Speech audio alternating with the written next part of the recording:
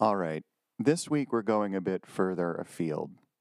For once, I'm not going to talk about an industrial band or a band that primarily pumped out 12-inch singles or a band that was produced by Flood or some first generation post punk band that never lived to see success but which became a legendary inspiration for many generations of bands to come.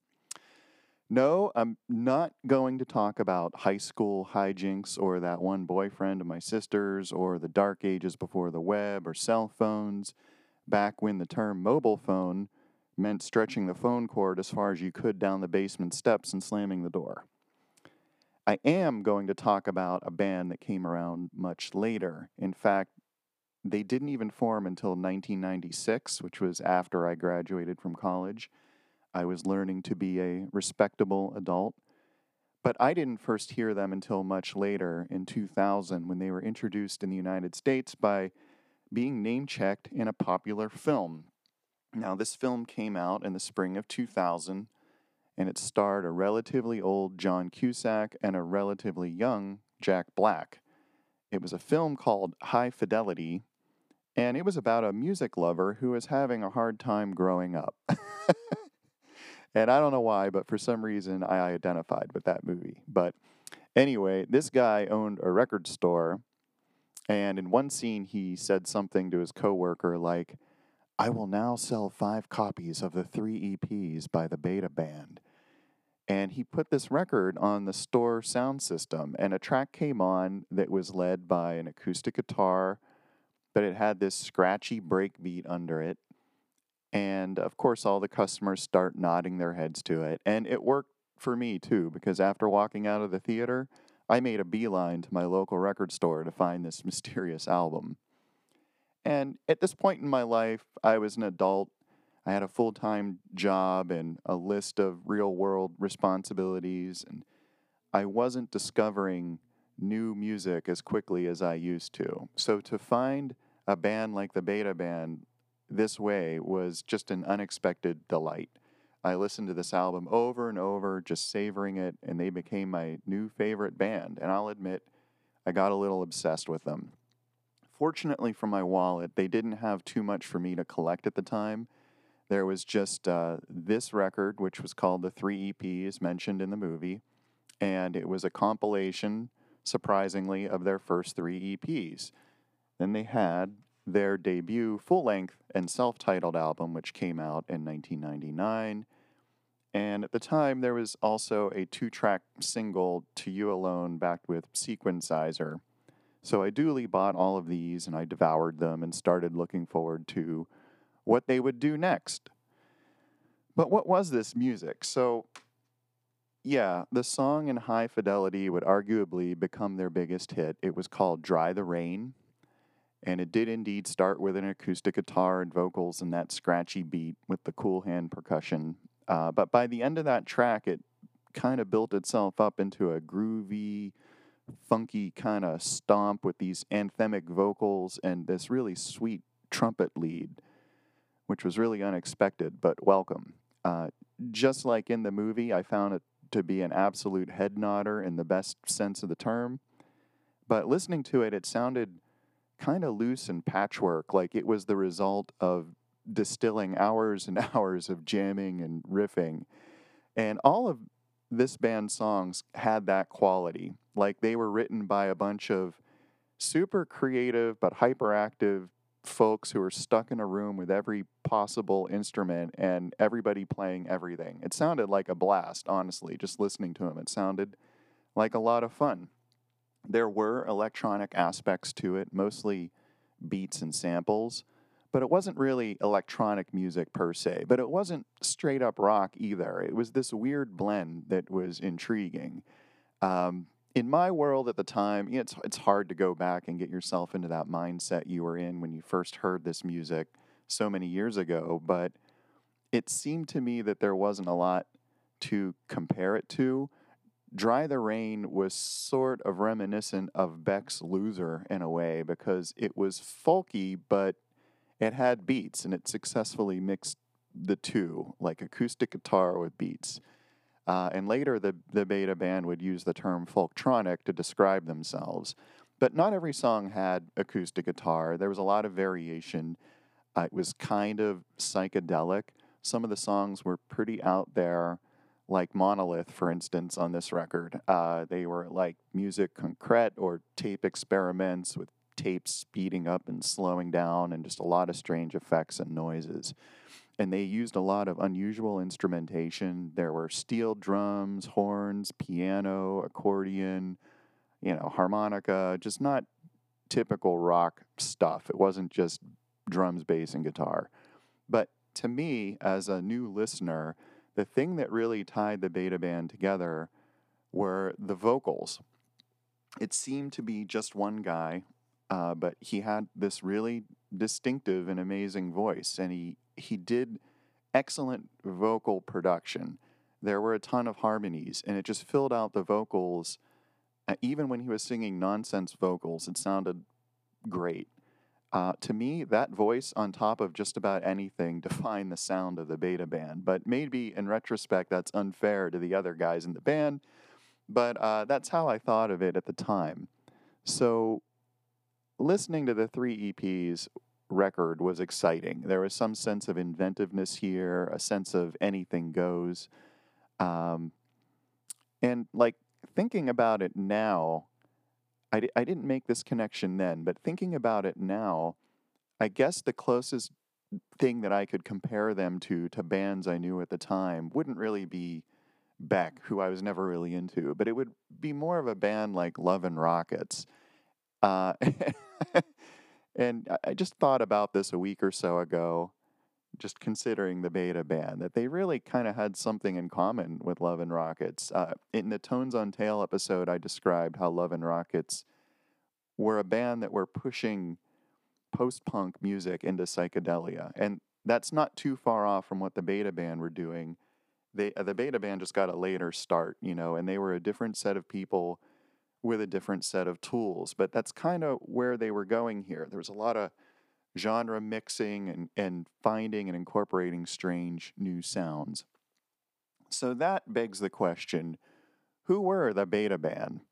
There obviously was an internet and a fully functioning web in 2000 when I found this band, so I figured out who they were in short order. The Beta Band at that point were 4 guys. 3 were from Scotland and 1 was from England. Steve Mason was their singer and lyricist, and he primarily played guitar.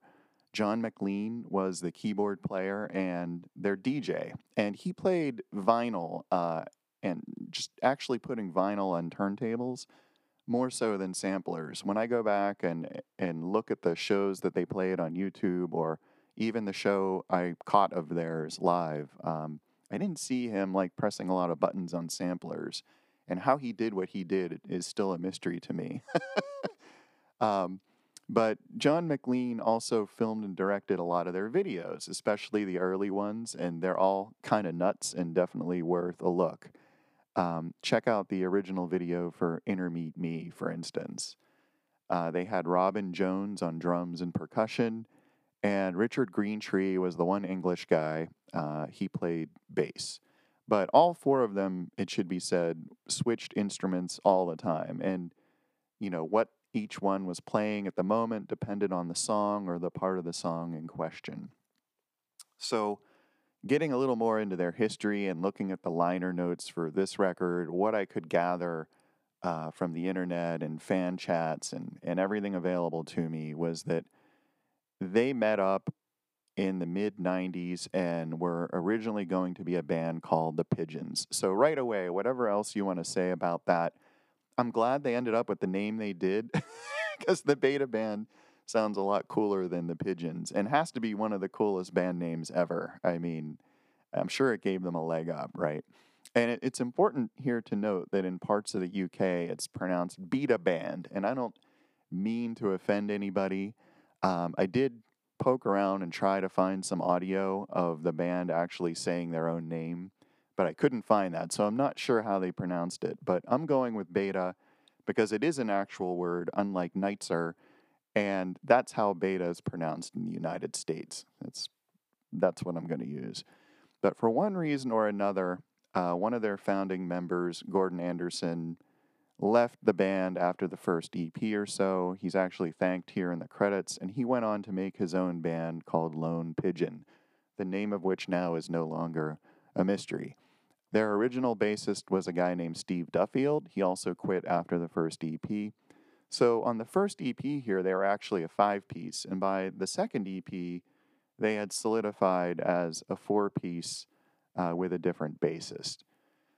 So let's talk about the 3 EPs, both individually and as this compilation. So I have to admit that I like the idea of bands putting out a series of related EPs. I think it's an especially cool thing to do and an especially cool way to start a band because it gives you a chance to dabble with a few different styles and see what works. And it kind of floods the market with shorter releases that are a bit more digestible as a fan. You know, they could be independent releases, but also related in a way. And that's what the Beta Band did. And of course, taking that approach sets you up for that first compilation album that draws all the EPs into one release. And this is not unique in the industry. Curve is another band that did exactly that. They released 3 EPs and then a compilation album and then a series of singles and full-length albums after that.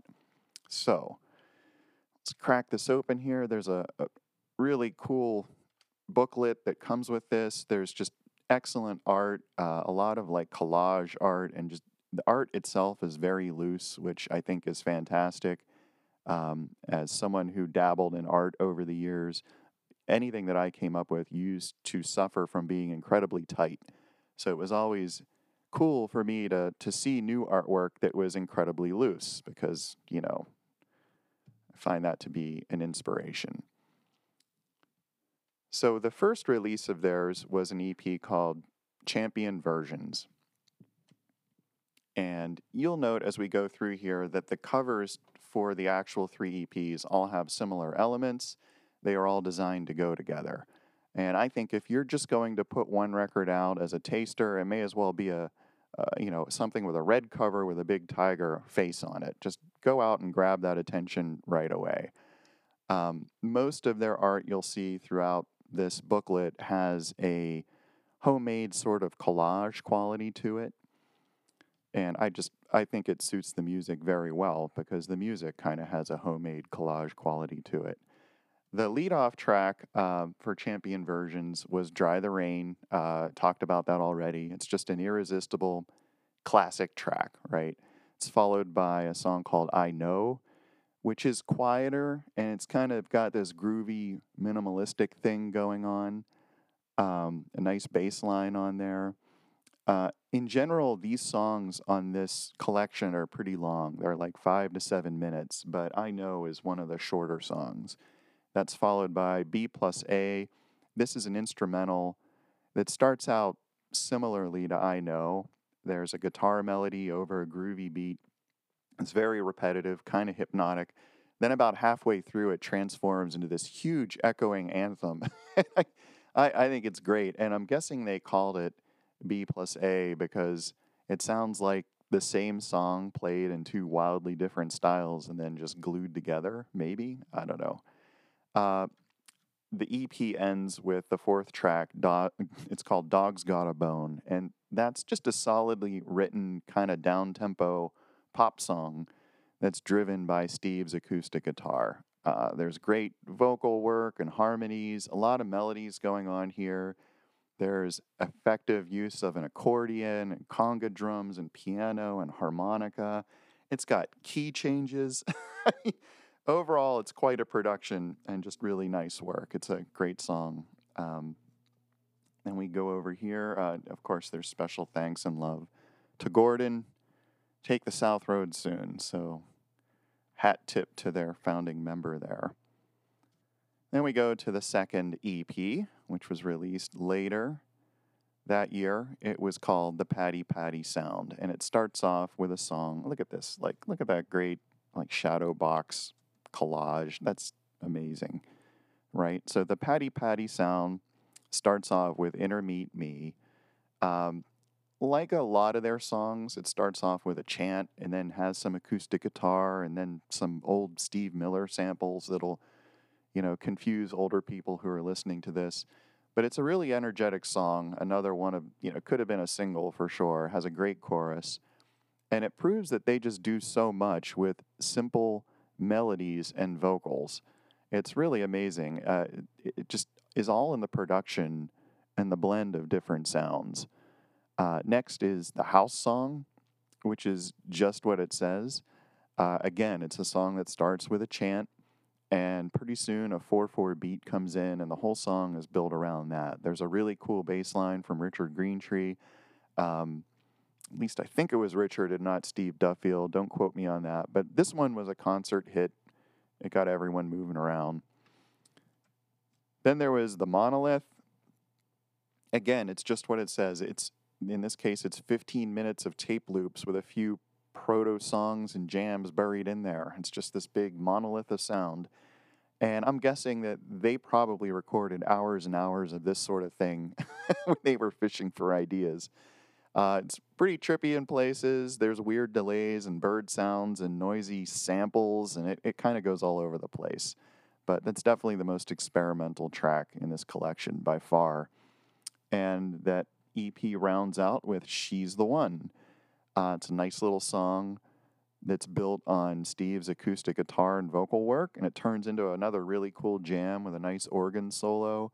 Just a really pretty song. And again, this whole EP is pretty similar to Champion Versions in overall sound. And that was followed by the third EP, Los Amigos del Beta Banditos. And this time, oh, look at that picture of them there. There's the Beta Banditos there, right? They like to wear a lot of costumes in all their videos. There was a lot of just creative dressing up, and they just gave the impression that they were always just having a great time. And I hope that was the case. So look at this. I could send this in and get more information from their label, Astralworks. Great. I'll probably do that one of these days. So the third EP starts off with Push It Out. Again, they like to build songs off repetition, and in this case, it was a repeated vocal line. So in that sense, this song is somewhat similar to She's the One. Maybe that's a British thing. They're not British, they're Scottish, but maybe it's a UK thing, like repetition. Certainly, I know people who are not fans of Monty Python because the humor is so based on endless repetition. But I don't know. I love Monty Python, so I can't speak to that. But Push It Out has, thinking about it, it has, some nice piano and bass. It has interesting percussion. Again, great vocal harmonies. I hear a gong in there. And again, just a great example of how they can take a simple idea and just do so much with it. That was followed by It's Over, another very short and simple song. I think it has about 2 chords. And again, it's all in Steve Mason's lyrics.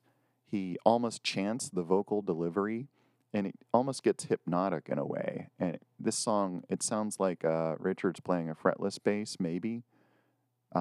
Here's some marimba in there. Just a neat little song.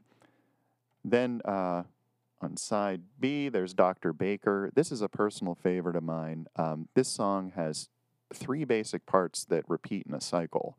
So it starts with this beautiful piano interlude with vocals, and the vocals have this echo effect on them. It just sounds amazing. And that goes into this noisy percussion bit, and then a chorus. And that happens a few times through the song, but the piano makes it really distinctive. And as do the strange lyrics, which are almost telling a story. I don't know. Listen to it. See what it makes. See if it makes any sense to you. It's kind of interesting, kind of unexpected lyrics. Finally, this EP closes out with Needles in My Eyes. And that's just an outstanding closer. Another really well-written pop song. It's very laid back. Has a beat to it. There's always something about this song, though, that put me off a bit, and I couldn't figure out what it was. It just sounded a little off, like it wasn't as well played, maybe. It wasn't as tight as the other stuff. The tempo kind of drifts a little bit, and I couldn't put my finger on it until I saw them play live. And sure enough, it turned out they all switched instruments for this song. So that explained it. But Needles in My Eyes, just a pop gem, great hooks and memorable. It would have fit well on FM radio at the time, really. So there you have it, the literal 3 EPs. And the first two were released in 1997, and the last one was released in the beginning of 1998. And they were collected into this compilation in late 1998. And a better deal you would not find. So, why do I love it? I guess I love it because there's so much going on this record. It's like a rich stew. You can enjoy a mouthful and taste something different, and you get the sense of all the different ingredients that went into it, but then you also get an overall sense as well. And it doesn't get boring. I've listened to this record hundreds of times, if not thousands, and I likely will listen hundreds more. It's that complex, but it's also simple. And again, I think the magic combination was the fairly simple songwriting alongside the layered and nuanced execution, the instrumentation and the production and the voicing, the effects, and all of that. It's all in the bits and pieces here. The harmonies, the samples, the rhythms. A song like Inner Meet Me has maybe 2 chords in it, maybe 3 chords, but it's performed with great texture, rhythm, and melody. It's arranged just right, and it's like a symphony, even though the song structure itself is almost trivial. And I'm a fan of less is more in music. I'm not listening to music to really appreciate the virtuosity of the performers necessarily. I'm interested in the overall emotion that's getting conveyed. And I find that with a few exceptions, when music gets extremely technical, it loses me. I like music generally that's simpler. Um, so anyway, yeah, I'm a fan, definitely a fan of less is more. And what I see in this record is an effortless blending of a lot of different styles. And not many people were doing that at the time. So thinking back to 1997 in music, 1997 was full of the Spice Girls and Hanson and Candle in the Wind by Elton John. I mean, which isn't to say that other indie and alternative bands weren't doing this sort of thing, because I think they were. But I think the Beta Band did it very, very well. They did it really well. And they were, among the more popular bands that were blending styles like this. So, where are they now? Let's talk about what happened after this album came out. So, like I said, they did release a debut full length album in 1999. And I'm not going to say much more about that here. I think I want to do another episode that just focuses on this album. But after that, there were 2 more albums in the early 2000s. They were getting a lot of critical acclaim. They certainly had a devoted following, but they abruptly broke up in 2004. And ultimately, they were victims of the record industry. So the problem, they said, was that they were advanced over £1 million in their career, and despite their critical success, they didn't sell enough records and tickets to recoup that investment. So they ended up being in debt to their record label. So in the end, it came down to being a business failure and certainly not an artistic failure. They would fracture then into a number of side projects, and Steve Mason had a handful of these. He released records as King Biscuit Time, which were outstanding in my opinion, and Black Affair that he did as a collaboration with another musician. And then he started a solo career just under his own name, and he's released, I think, at least five albums under his own name since then. And I have a few of those albums, and they're excellent. He still got that touch as a songwriter and as a vocalist. John McLean and Robin Jones got back together with Gordon Anderson and formed a band called the Aliens, and they had a few releases in the mid 2000s until they also kind of puttered out. And these days, John McLean is a successful film director. So he wrote and directed a movie called Slow West in 2015. So he's pursuing that as a career. And Richard Greentree, I know he played with at least another band after the Beta Band, but I really have no idea where he is now or what he's up to. Kind of curious about that. But I should say that I was lucky enough to catch them live. This was in 2001. So this was in the midst of my interest in this band. My wife knew that I loved them, so she surprised me with tickets one day. So we got to have an adventure in the big city. And I remember going to the venue ahead of time and hearing the band inside doing their sound check. And they were playing It's Not Too Beautiful, which is one of the songs from their first album. And it's one of my favorite Beta Band songs overall. A very unusual song, but it was almost magical to stand there on the sidewalk and hear that song coming through the venue's doors, knowing that they were actually in there playing it live just a few yards away. That was I hadn't been to like a ton of shows, and certainly not a ton of shows in a small venue like that. So that I like didn't want. I was rooted to the spot. I didn't want to leave. I wanted to hear that whole song, and I think I made us stand there until they were done with their sound check. Um, what do I remember from the actual show? In my mind, I want to say that they were wearing astronaut costumes, or at least some of them were, because that's one thing that they started doing uh, for that album. And I think, and this was the album Hot Shots 2 that came out after their self titled album. And I think Steve Mason was on stage wearing a karate outfit. So they were fun to watch. They did a lot of instrument switching, and everyone was really busy on stage. And I love seeing a band where people are busy. They really jammed out some of the tunes, and they were not a hippie jam band by any stretch of the imagination. And I don't think they were trying to appeal to that part of the fan base, but they did get into some pretty unstructured jamming. But again, not to show virtuosity. It was more to show just straight up energy, and that's where they were going with their jamming. But I remember, yeah, I should say, I do use Setlist FM to remind me of some of these old shows to see if it triggers any memories. And it tells me that about half the stuff they played at that show were from Hot Shots 2. And I got to say, I did not love that album as much as their older stuff because I think they were interested in going in a more cohesive pop direction. So they brought in like an external producer to really rein in their more extremist experiments. And it just seemed less interesting to me because the songs on that record all kind of sounded the same to me, with a few exceptions. And they were all, 3 minutes and 40 seconds, had verse, chorus, verse, double chorus, outro.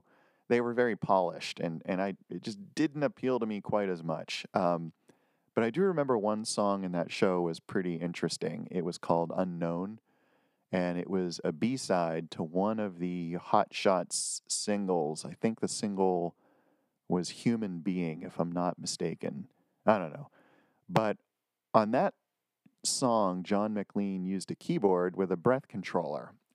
And I had never seen that before.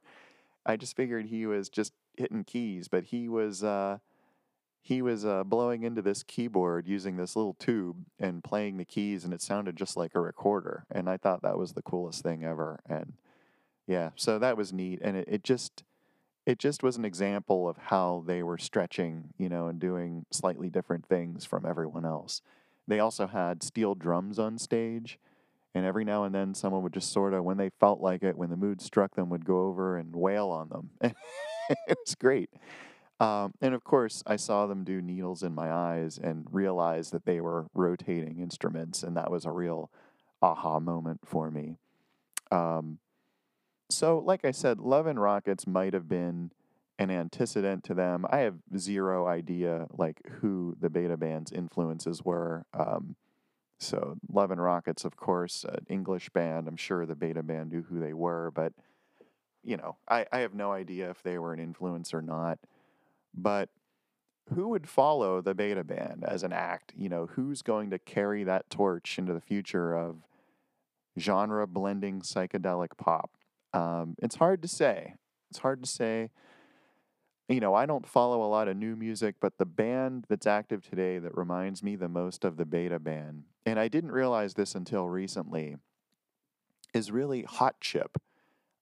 They've got that same sort of chaotic energy on stage, maybe a bit less, a bit more refined, but there's a bunch of people there who are mixing genres, they're doing instrument switching, but Hot Chip to me are more firmly in the realm of synth pop than the Beta Band ever were. The Beta Band were not a synth pop band. I don't even know how you would characterize them. Folktronic is the term they used, and maybe that's a pretty good description. Hot Chip does have a pretty regular guitarist in Al Doyle, but their songs are still largely rooted in keyboards. I'm sure when they're doing a lot of writing, they're writing on keyboards. Although I gotta say that Alexis Taylor's vocals do kind of remind me of Steve Mason's in a good way. They both have a unique quality about them. So maybe those two guys should team up. I don't know. I'm sure there's a ton of similar bands now, but I wouldn't know. As I said before, I rarely listen to new music. Some people are hungry for it. That's not me. I don't go looking for it. Sometimes new music will come to my attention and grab me, like Hot Chip. But more often than not, it's just like water, off a duck's back. Maybe it's because I don't have that tight friend group I had 30 years ago, 20 years ago, folks who are strongly identifying with certain bands and communicating that to each other. We don't exactly wear patches on our jackets these days or anything. Not that I ever leave the house anymore, obviously.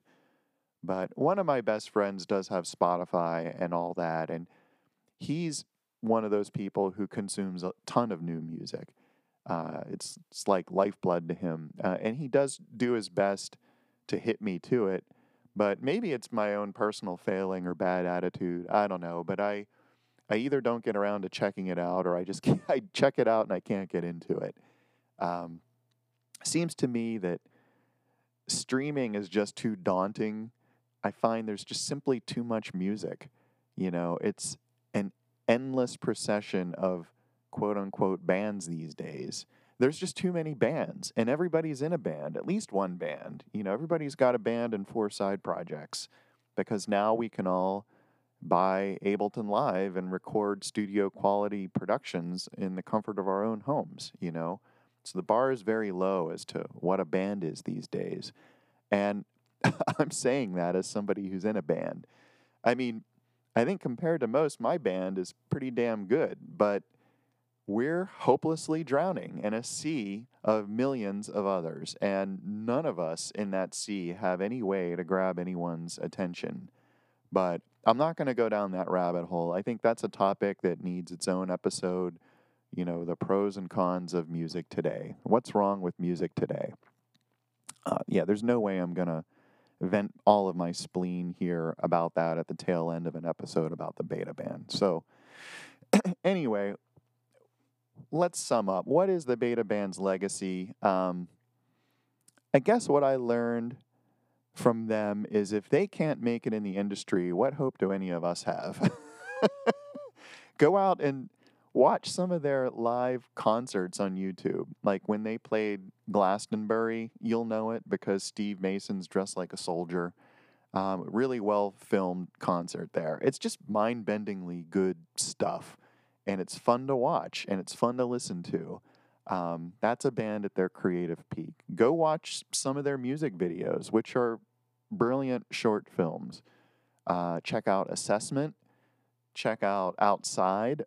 Both are nothing short of amazing and about as creative as you'll see for any kind of music video. And in my opinion, they anticipated the sort of meta-aware videos that bands like Hot Chip are making today. But the Beta Band did it 20-some years ago. And when you look at their career, they did everything right. They built up a rabid fan base. They achieved a lot of critical acclaim. And yet, I guess they just didn't sell. They failed due to finances. So maybe that speaks more to how crappy and unfair the music industry was at the time than to any of the band's artistic merits. If you think about the timeline, they broke up in the wake of file sharing when the industry was on this cusp of changing forever. And they might have been victims of, that old school record industry contract back when labels would front a band tons of cash and just put them in permanent debt. Only the luckiest bands could climb out of that. They didn't know enough to sign a contract that would be advantageous to themselves, or they had no leverage to get that kind of contract. The only option was to get a bad contract for a lot of bands. Um, I wonder if the Beta Band would have been able to swing it if they had just come around a few years later after Napster had put the industry on ice. I don't think we'll ever know. It might have worked out differently for them then. I heard Steve Mason had struggles during and after the Beta Band with his mental health and things like that, and maybe that had something to do with it too. Maybe he just didn't want to be in a band anymore. I don't know. But, certainly wish Steve well, and obviously he's still making outstanding music, and I've listened to just about everything he's done, and it's great stuff. If you like the Beta Band, you will like his solo stuff, I guarantee it. And he's still very active making albums, videos, he's touring. And I think of the four members of the Beta Band, he's the one who's currently the most involved in music, and it's still got that spark in it. So, anyway, there you have it, the Three E.Ps by one of the most original groups that have ever existed, the Beta Band. And someday I will do another episode on their first album, which is also one of my favorite records. But that's all I've got for you today. If you dug this, stick around. I got a lot of music to talk about. Stronger Than Reason is available on YouTube, believe it or not, and as a podcast, wherever you do that podcast thing. If you like what you heard, please do what they say.